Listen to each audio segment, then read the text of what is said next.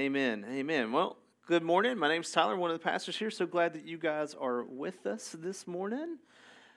We are going to be continuing in our series, Kingdom of God, as we look at different times that Jesus has revealed himself to his disciples post-resurrection and pre-ascension. Last week we were in John 21. We'll be in John again this morning, and we looked at the sense that Jesus, the disciples were fishing and they didn't catch anything, and Jesus said, hey, cast the net on the other side, and then all of a sudden it's so full of fish they can't pull the net in. Love just that miracle, just that image of Jesus knows exactly what it is that you and I need to do in our day-to-day lives. Like, that just takes such great hope in that. You know, in those moments where even when you think you know what you need to do, like, he still knows. Even if you don't know what you need to do, he still knows. And so we have a study guide here if you want to grab that on the way out. You can grab that. Gino writes that every week. Gino, thank you so much for that. And as I said, we're going to be in John chapter 21. Before I do that, here's the thing. Jesus didn't, last week we also talked about Jesus doesn't need our gifts, but he has gifted you and me with a skill set and gifts to use for kingdom purposes. He doesn't need our gifts, but yet he gives them anyway. And so the question this morning is, what does Jesus want for you and for me to do with those gifts? He doesn't need them, but yet he wants us to give them to him as an offering. And again, we also talked about last week too, is he doesn't need us to build the kingdom that he instituted with his death and resurrection, but yet he does want us to participate with him. And so that balance of he doesn't need us, but he wants us to join him in the work that he's doing. That's exactly what he wants us to do. And the answer to that question, what does he want us to do, is as varied as the skill set that each of us have. It's as different as all the skill sets, all the gifts, it's all the training, all the things that you've learned, all your life experiences, your family of origin, all those things kind of crammed in here. That's the answer to the question. But then the other side of that is that we also have a common call.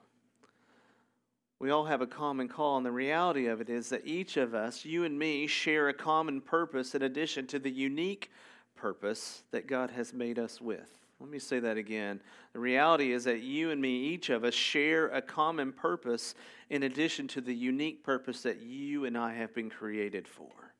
That's why we get to do this together. It's why it makes it a lot of fun, and we did our marriage weekend Friday night and yesterday, and so I've just been thinking kind of marriage stuff with Dee and I, and the reality of it is how Dee and I relate to each other. We talked about this yesterday. How we relate to one another in marriage is unique based on our personality traits, our family of origin, our communication style, et cetera, et cetera, et cetera. What she likes, what she doesn't like, what I don't like. Those things often always agree, by the way, right? You ever experience that kind of agreement? The things that you don't like, she likes the same, she doesn't like the same things, and the things I like, she likes the same things. That's how our marriage works, just so you know. But we both have a common purpose in our marriage to move towards something. That something in marriage is oneness, right? It's something that we move together, oneness. So in spite of all the differences, in spite of all the different characteristics and the gift set and the family of origin stuff, we still have a common call, a common purpose to be one together as much as we can. That's where the joy and the sorrow comes, right? Probably more sorrow on her part, probably more joy on my part. But then again, I'm a guy. You know how that goes. Right? Here's the other thing, too. Like when who's ever worked at a fast food restaurant or waited tables? Restaurant one summer with my best friend. And somehow, like me and my best friend, we got scheduled on the same shift the entire summer.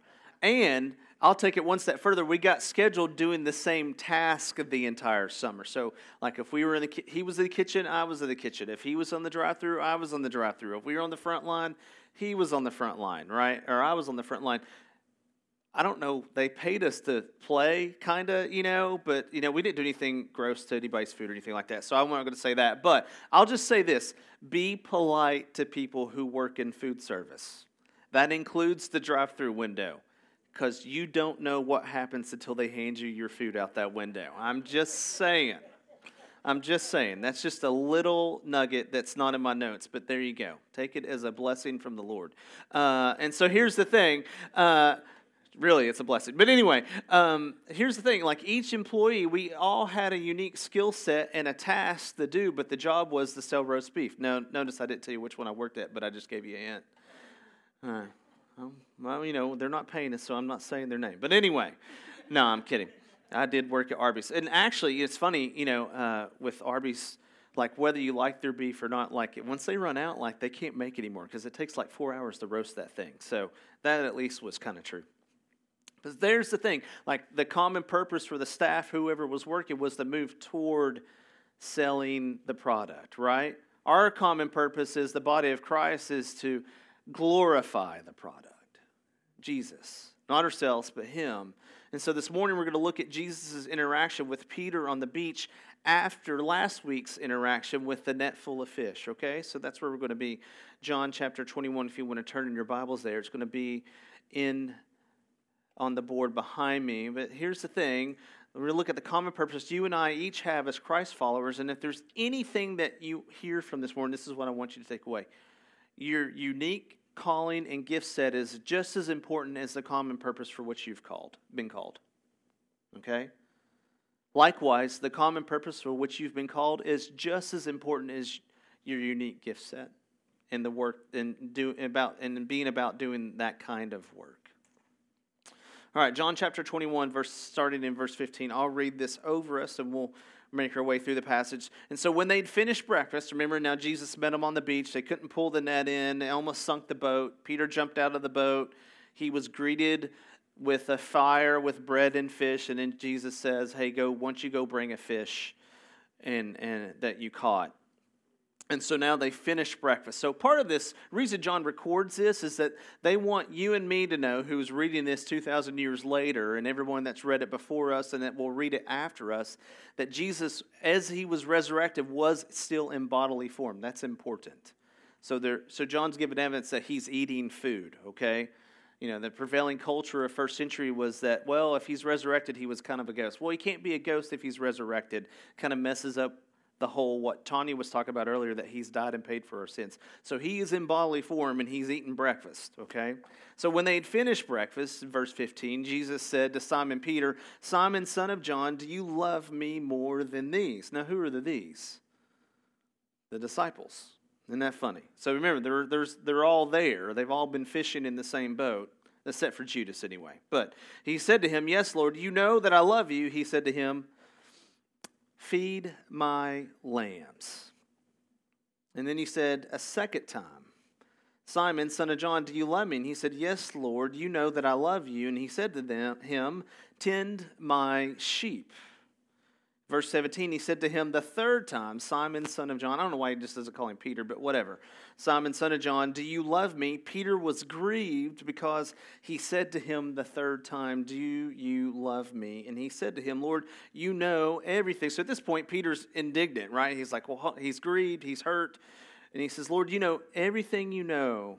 Lord, you know everything. You know that I love you. And Jesus said to him, feed my sheep. And then He says this in verse 18, truly, truly, I say to you, when you were young, you used to dress yourself and walk wherever you wanted. But when you are old, you will stretch out your hands and another will dress you and carry you where you do not want to go. And then here's the parentheses, the explanation in 19. This He said to show by what kind of death He was to glorify God. And after saying this, He said to him, follow me. Follow me. And so, because the author, what's interesting here, is the disciples are all around, and then all of that fades to the background, and now we're solely focused on Jesus and Peter having this interaction with each other. As a matter of fact, even John, who's writing the book, kind of pushes himself off to the side as well. So there's something important that John wants us to hear this morning. We're going to give it that kind of focus. And so Jesus asked Peter 3 questions this morning on the beach. He says, like I said, Simon, Peter, son of John, do you love me more than these? Why would Jesus ask him this question in comparison to the other disciples. It's interesting, isn't it? Like he singles out Peter to say, Peter, do you love me? He doesn't ask the rest of them that, although it's recorded in other places that if you love me, you'll follow what I say. But he's talking directly to Peter. And so why would Jesus ask him this question? And we find the answer in Mark and in Matthew. Mark 14:29 says this. And again, like Jesus' interactions with people, I think, are pretty funny. They're hard at times, but they're also funny. But in 29, it says this. He said, Peter said to him, this is Jesus foretelling of he's prophesying Peter's denial on when Jesus is arrested. And Peter said to him, even though they all fall away, I will not.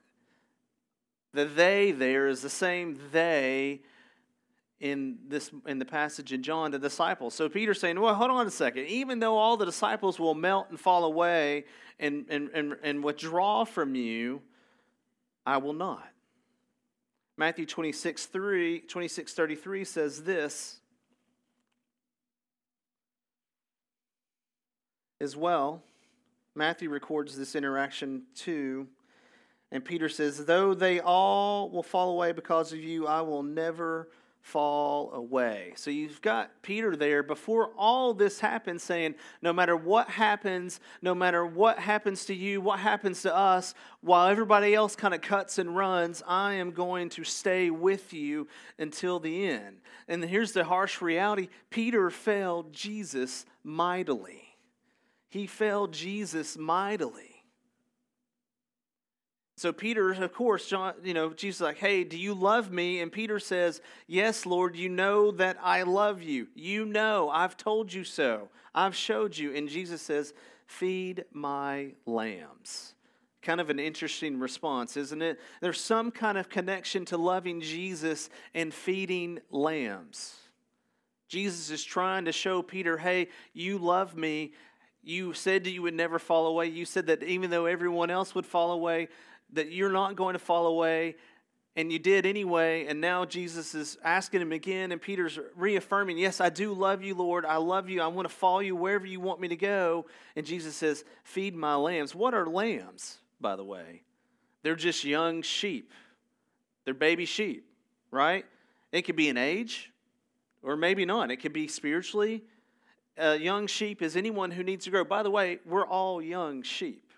Do you know that? Like, I am, you are, like, let me save you the trouble. Like, we're all on this path to become more like Jesus.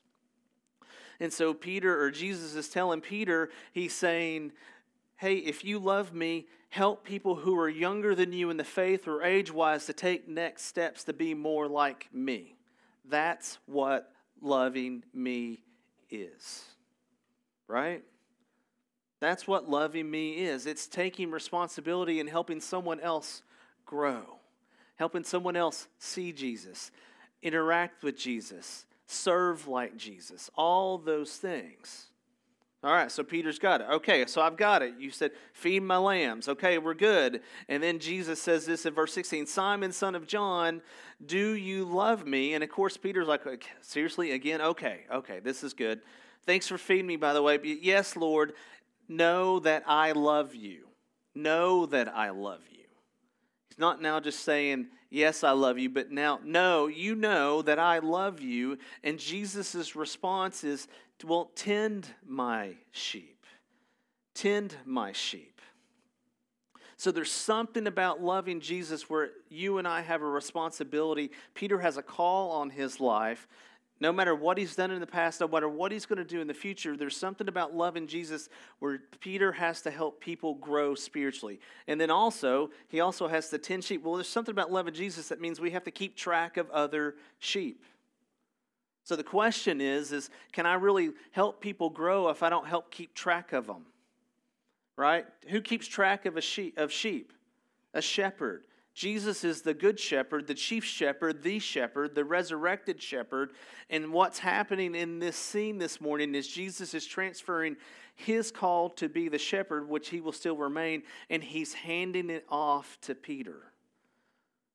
I wonder if it'd be easier to track if we and keep track of people as if we let them know that we love them and that we hand things to them, right? Like, that's the thing. There's something about loving Jesus that means that we help people grow and that we keep track of kind of where they are and in their walk. Now, here's the thing. Like, have you ever seen a sheep? You've seen the meme where the sheep jumps in the ditch and it gets pulled out and it jumps back in the ditch again? Have you seen that? Like, it's really funny. Like, sheep, I am one, so I could say this about myself. Like, they're smelly, they're a little dumb, and they like to bite. Like, that's true, though. Like, but that's true of me, right? Like, you catch me on a bad day, I'm a little stinky, I'm a little dumb, and I like to bite. You know, you could ask D. You know, it happens all the time. But the reality of it is that you and I are supposed to, Peter is supposed to, keep track of other sheep. And that equates to directly loving Jesus. And then verse 17. Jesus goes again, Simon, son of John, do you love me? And then Peter, as I said, is grieved, like he's heartbroken. Can you imagine? So there's two direct questions. He's given two different commands, and now Jesus is going for a third time. Like, who loves talking about the same thing the third time in a row? Not many people, right? Like, Dee and I do that in our marriage. It doesn't work out too well, but yet Jesus is doing that again, and he's saying, Peter, do you love me? And Peter being grieved, saying, Lord, you know everything. You're asking a question that you already know the answer to. I love that. I mean, like Peter's calling him on his stuff. Like, it's kind of funny. Like, well, hold on a second. You know all. You are all. You know everything. You know that I love you. Why are you asking me a question you already know the answer to? I love the audacity of Peter there, given the fact that, you know, what he's done, you know, what he didn't do and what he did do well and what he didn't. And Jesus says this, feed my sheep. Not only are we supposed to feed young sheep and keep track of the flock, we're also supposed to just feed sheep in general. There's something about loving Jesus and being a conduit for spiritual food. Let me say that again. There's something about loving Jesus and being a conduit for spiritual food. Do you know what a conduit for food is? A grocery store. It's a grocery store. I don't know what your favorite grocery store is. Mine's H-E-B. There are none here, and I hate it. But when I lived in Austin, like I remember when we moved from Tennessee to Austin, and we're like, where's a Kroger? Because that's what they had in Knoxville. And if you love Kroger, I'm sorry, it's the worst grocery store ever. But anyway, but here's the thing. There you go. There you go. But here's the thing. Like, and we're like, gosh, where are we going to get groceries? So, like, we never lived there. We didn't move there. We moved into an apartment that we didn't even see sight on scene, you know. So, it's, you know, we were just rolling the dice, you know, like that's what we do sometimes. But anyway, and we're like, well, there's this Heb grocery store. What's Heb? That's weird, you know, not knowing that it was initials for the guy who started the thing. But that's the thing, a conduit. You and I are supposed to be a conduit for spiritual food to get to people in the form of sharing the gospel. You and I are the H-E-B of spiritual food, which is different from feeding sheep. Like, we're supposed to have that available to us to give to someone else. But oftentimes, like you and me, like me, you know, like I get busy and I get in hard seasons. Sonia, you were talking about seasons a second ago. Like on the other side of a dry season, there's the garden. But sometimes in that dry season, I feel like I don't have a lot of stuff on the shelves. You ever feel that way? Like, or there's nothing in the back. What's out is what's out. You know, like a bad toilet paper pandemic run. You know what I mean? Like, that's the thing. But it's true. But there's something about the reality of it that if we love Jesus, that we will be a conduit for spiritual food for other people. Feed my sheep. It's different from the first one. And then in verse 18 it says this, truly, truly, you know, and whenever you see truly, truly, it means amen, amen. So Jesus is saying, amen, amen. When you were young, you did what you wanted and went where you wanted. But when you were old, your hands will be stretched out and carried where you do not want to go. And so you're like, well, hold on a second. Like, what does that have to do about loving Jesus, period? Like, Jesus is saying, hey, do you love me? Yes, I love you. Do you love me? Yes, I love you. Do you love me? Yes, I love you. Do these three things. And then he goes into this thing. And I think, now this is very specific for Peter, as we said in verse 19, but it's also specific for you and me. For you and me. And so look at the contrast between these phrases in verse 18. When you were young, it starts with when you were young, but later on it says when you get old. Okay? The second one, you used to dress yourself, which is good, right? That's always fun. but at some point someone else will dress you. And then the other one is go wherever you choose versus being brought to a place that you do not choose. There is something about being young where we have plenty of freedom and less responsibility. My kids are like I got asked the question the other day in the dentist chair, is like, what are you doing for summer break? And I'm like, I don't have summer breaks anymore. You know what I mean? And it was kind of confused. I was like, wait, how old does she think I am? You know what I mean? I was like, I didn't know quite how to answer the question because I'm like, my summer break is the summer break it's been for the last 10,000 years, it seems like at this point, what are you doing for spring break? Watching my kids have fun, right? I mean, that's my spring break. That's my summer break. What's going on? Well, they're going to the pool. I don't know. I've got stuff to do, But it's something about being young when you have more freedom and less responsibility. My kids' job is to focus on school, hopefully, and play video games. They don't have to make the mortgage payment or pay the bills or do adult things, right? But there's interesting just the prophecy of what Jesus is saying to Peter. When you were young, you got to do this, this, and this. And when you were old, this, and this will happen. See the difference? See the difference? And here's the thing. This is a takeaway for us this morning. The older you become, the more responsibility you have. Can we agree on that statement? That makes sense, right? But here's the end of that statement. You know what that means? It means you and I have less freedom. You ever thought about that? The more responsibility, the less freedom you have. Freedom is, at a base level, I think, is choice. And so the older we become, the more things we have on our shoulders, the less choices we actually get to make. I would certainly love to have a summer break, but that doesn't work very well, right, for where I am in my life. Spring break would be fun, too. My last spring break was, 2002. That was the last one. I wasn't going back. But anyway, I'll save that for another time. But here's the thing. Adulting, it's funny. We hear about adulting. Adulting has certainly taken longer in the current generation than in generations of past, according to the data and research. Here's the thing. People are getting married later in life. Dee and I got married later in life. We kind of broke that trend. We were on the front end of that kind of wave. And having kids later as well, that was true for us as well. And so but here's the thing, it's easy to focus this conversation on millennials and Gen Zers, but it's not true. It's all relative. And here's the thing about adulting is you could see when it's happening and you could see when it's not. Right? Agreed? Dee knows when I'm acting like an adult and when I'm not, unfortunately. You probably do too. And that's the thing. You could tell when someone is acting their age or acting their spiritual age. And this is not the conversation where it's you should do this and I'm going to wag my finger at you because I hate that. But I'm not doing that. But here's the thing. Jesus is not talking about maturation from an age standpoint. He's talking about, with Peter, a spiritual maturity as well. He's talking about it from a spiritual maturity as well. Peter is to become the first shepherd of the church in place of Jesus. That's not an age thing. These guys were uneducated fishermen. They didn't have a skill set that translated, but Jesus' gifting translated very well. See that? Peter's not replacing Jesus. We talked about that this morning. But he will be the rock upon the church is built.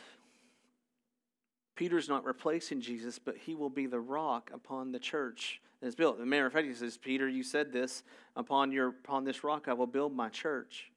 And then the other reality is this. Peter is an under-shepherd charged with tending and feeding sheep. And so here's the thing. Back to the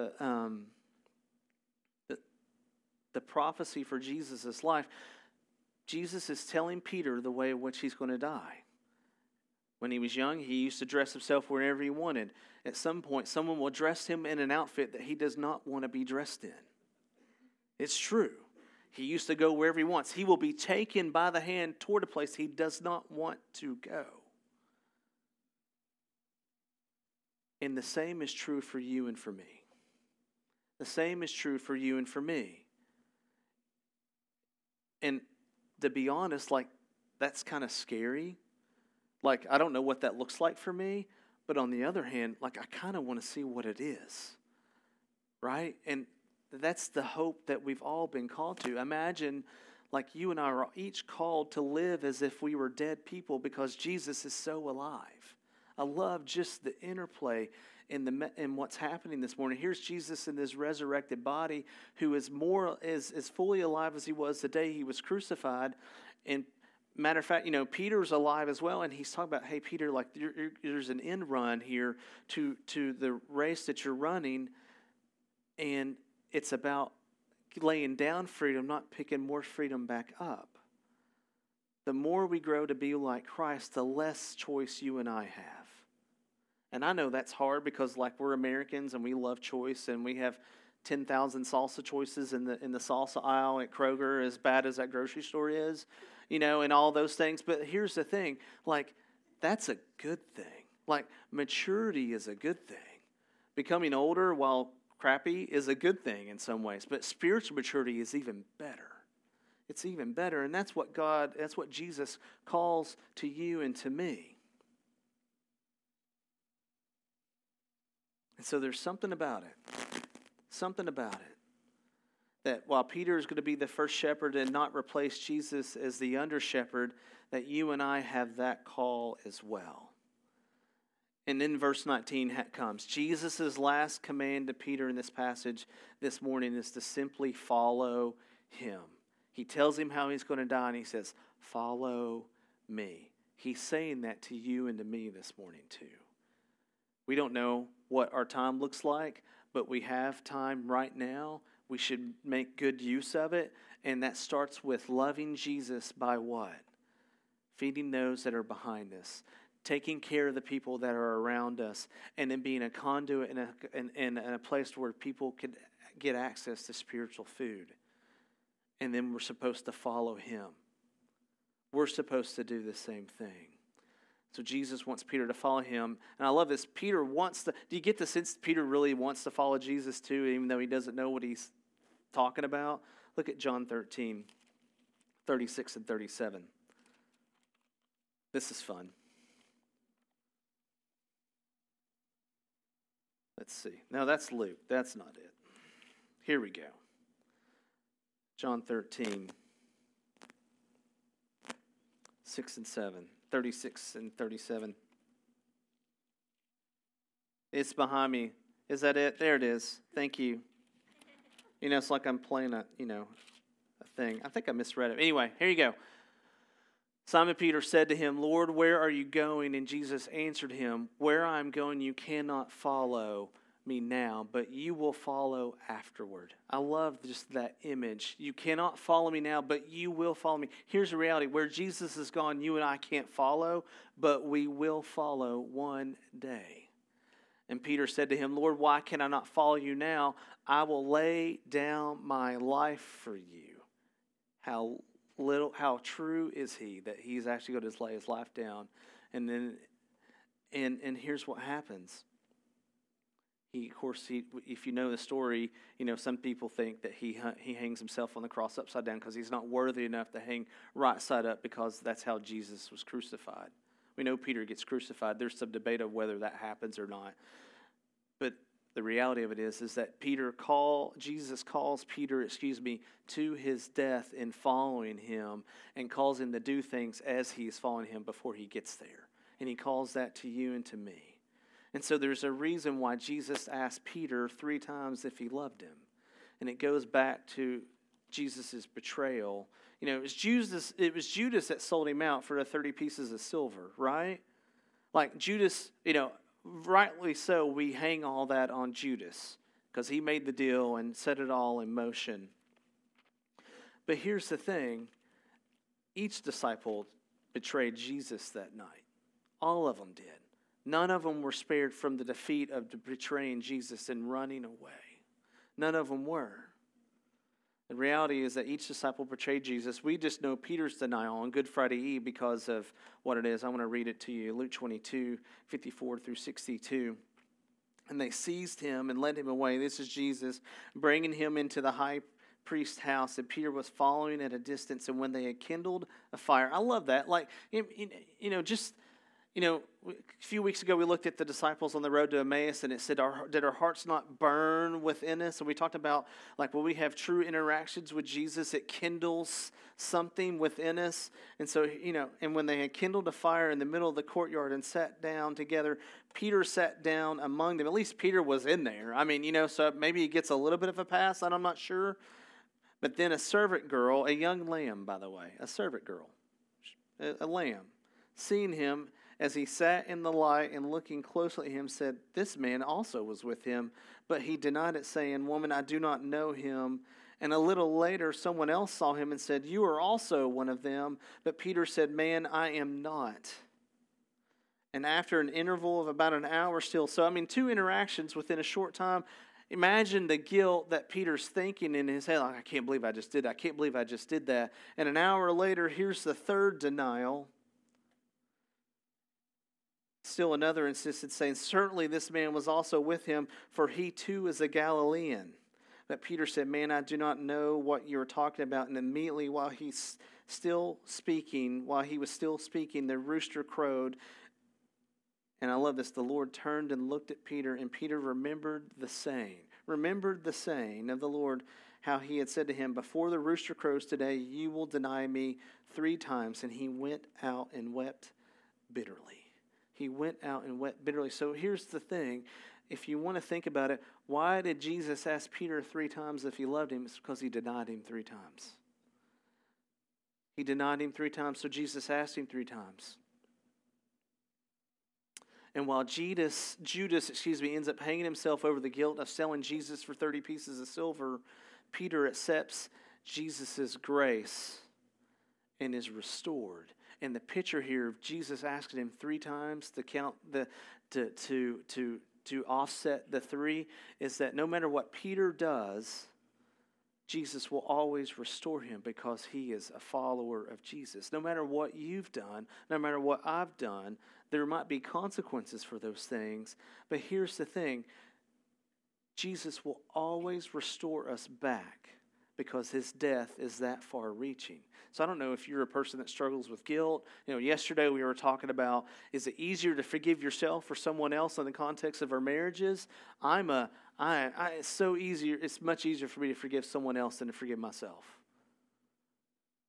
Because I would like to think that I could get it right.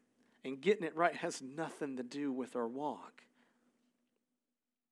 And so the takeaway for this morning is that we fail, but our spiritual lives are dependent upon Jesus and his faithfulness, not ours getting it right. So just like Peter, you and I fail, but here's the good news.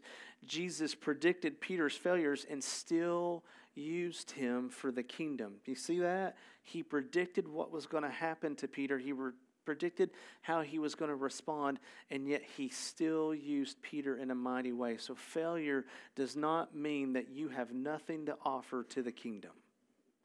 Failure does not mean you have nothing to offer on the kingdom. And I love it, again, that picture of Jesus restoring Peter for the times that he denied him that he said that he would. And so for you this morning, I don't know, we all, and let me just save you the trouble, I deny Jesus all the time. My walk is far from perfect because there's all these other things at work in my life, right? Jesus restores those things. He died for those things, and he will repurpose those things. And if it's true for Peter, it's true for me, and it's true for you. Let me say it again. If it's true for Peter, it's true for me, it's true for you, because the reality of it is, while I might be standing here, there's no difference between my walk and your walk.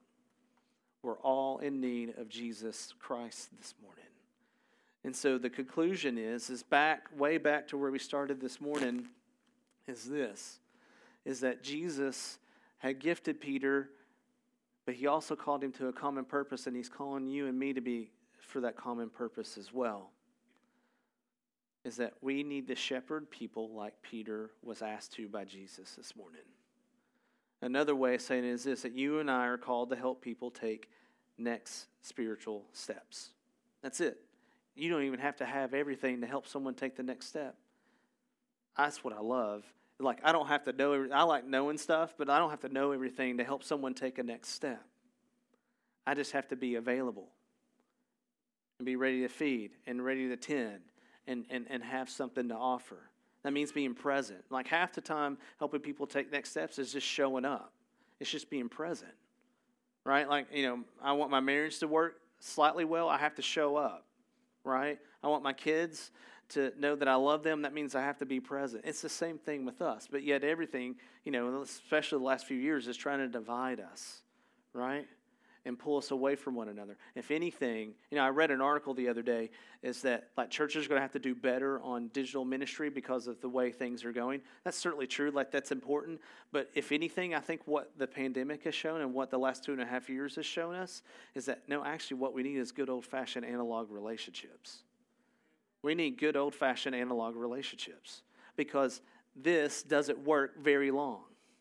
But life on life and being present and being with one another, that's where the goodness happened. That's where the goodness happened. I would say be present, show up, because there's opportunities all over the church and the world to help people take next spiritual steps. And they're as varied as your skill set. See that? Now you've been gifted and purposed to go do that. You have been gifted uniquely and purposed uniquely to fill the common purpose to shepherd people towards Jesus. That's why you have a skill set. It's for that purpose. Not to build anything, not to build a kingdom or anything like that. And so whether it's, the new men's small group that's starting, or we have free date nights in June and July that we want to just invest in families here. Small groups, we have VBS, we have student and kids ministries, serving needs in our community and in our church. We have the women's ministry outings. We have the men's retreat that was announced earlier. We have lots of opportunities for us to show up and participate. And here's the good thing. I don't want it just to be about us. I want it to be out there too. That's where the awesomeness happens too, right? Imagine we actually interact or impact someone for Jesus who would never walk in the door to this church. We just brought Jesus to them. See that? That's what is being called out, right? That's being a missionary. Expecting everyone to show up here, that's expecting them to be the missionary. We have the good news. We have the Savior that's risen and resurrected and sitting on the throne, advocating for you and for me. So, the band's going to come back up. And it's easy for someone like me, it's easy to kind of step away from this message and say, well, I'm not doing this, I'm not doing this, I'm not doing that, I'm not doing that. So I'm going to say this to me, and I'm going to say this to you that have that similar perspective. It's not about what we're doing, it's about what we get to do. Jesus did not make it about Peter's denial. You notice he never actually broached the topic verbally with him. He just restored him in the only way that he could, as gently as he could, and then said, go do this. We have challenges and opportunities to do that all over the place. And no matter how much we fumble or mess up, Jesus will always restore us to a place where we could follow him again and again and again and again and again. It does not matter how much we mess up because his grace is sufficient. Amen? Amen. I hope you're excited because I am. That's the kind of place I want this place to be, where we're all doing a part that God has gifted us to do. Will you stand and pray with me? God, I pray as I just think about just your grace and your goodness, Lord, it overwhelms me often that you would continue to use me even when I fall so much short. That when I'm not clear on it is what you're asking me to do, Lord, that you still do. You still invite. And so when I think about just us continuing to become the church of what we read this morning, we're already doing those things. That's what's so exciting, is that we actually are feeding and tending and pointing people to you. May we continue to do so. If there's someone here, Lord, that doesn't know where their part is, I pray that, Lord, that you would allow us to in relationship, show them what that might be. Lord, here's the thing. How about you tell them? And they hear and receive it and then take it and move forward. For someone who doesn't, for Lord, who struggles with failure, God, like I do, feel like we don't get it right, that we get distracted, we let other things take our eye off of you. Lord, you've accounted for all that in your death. We don't have to make up for that. That's where I get stuck. I feel like I have to do extra to make up for where I fall short. That's just a lie from Satan. And God, that you want us to live in freedom, not under that kind of works mentality and that kind of bondage. And so, Lord, I think what you're calling us to in our own little way, both individually and together as a church, that as we become more like you, the more freedom we'll lay down for your sake and for your gospel and for your glory. And it's just simple. You say, follow us. So may we do that. Holy Spirit, I ask that you would lead and guide us. And as we sing in response, may we sing in such a way that we want to follow you. Lord, thank you for this morning.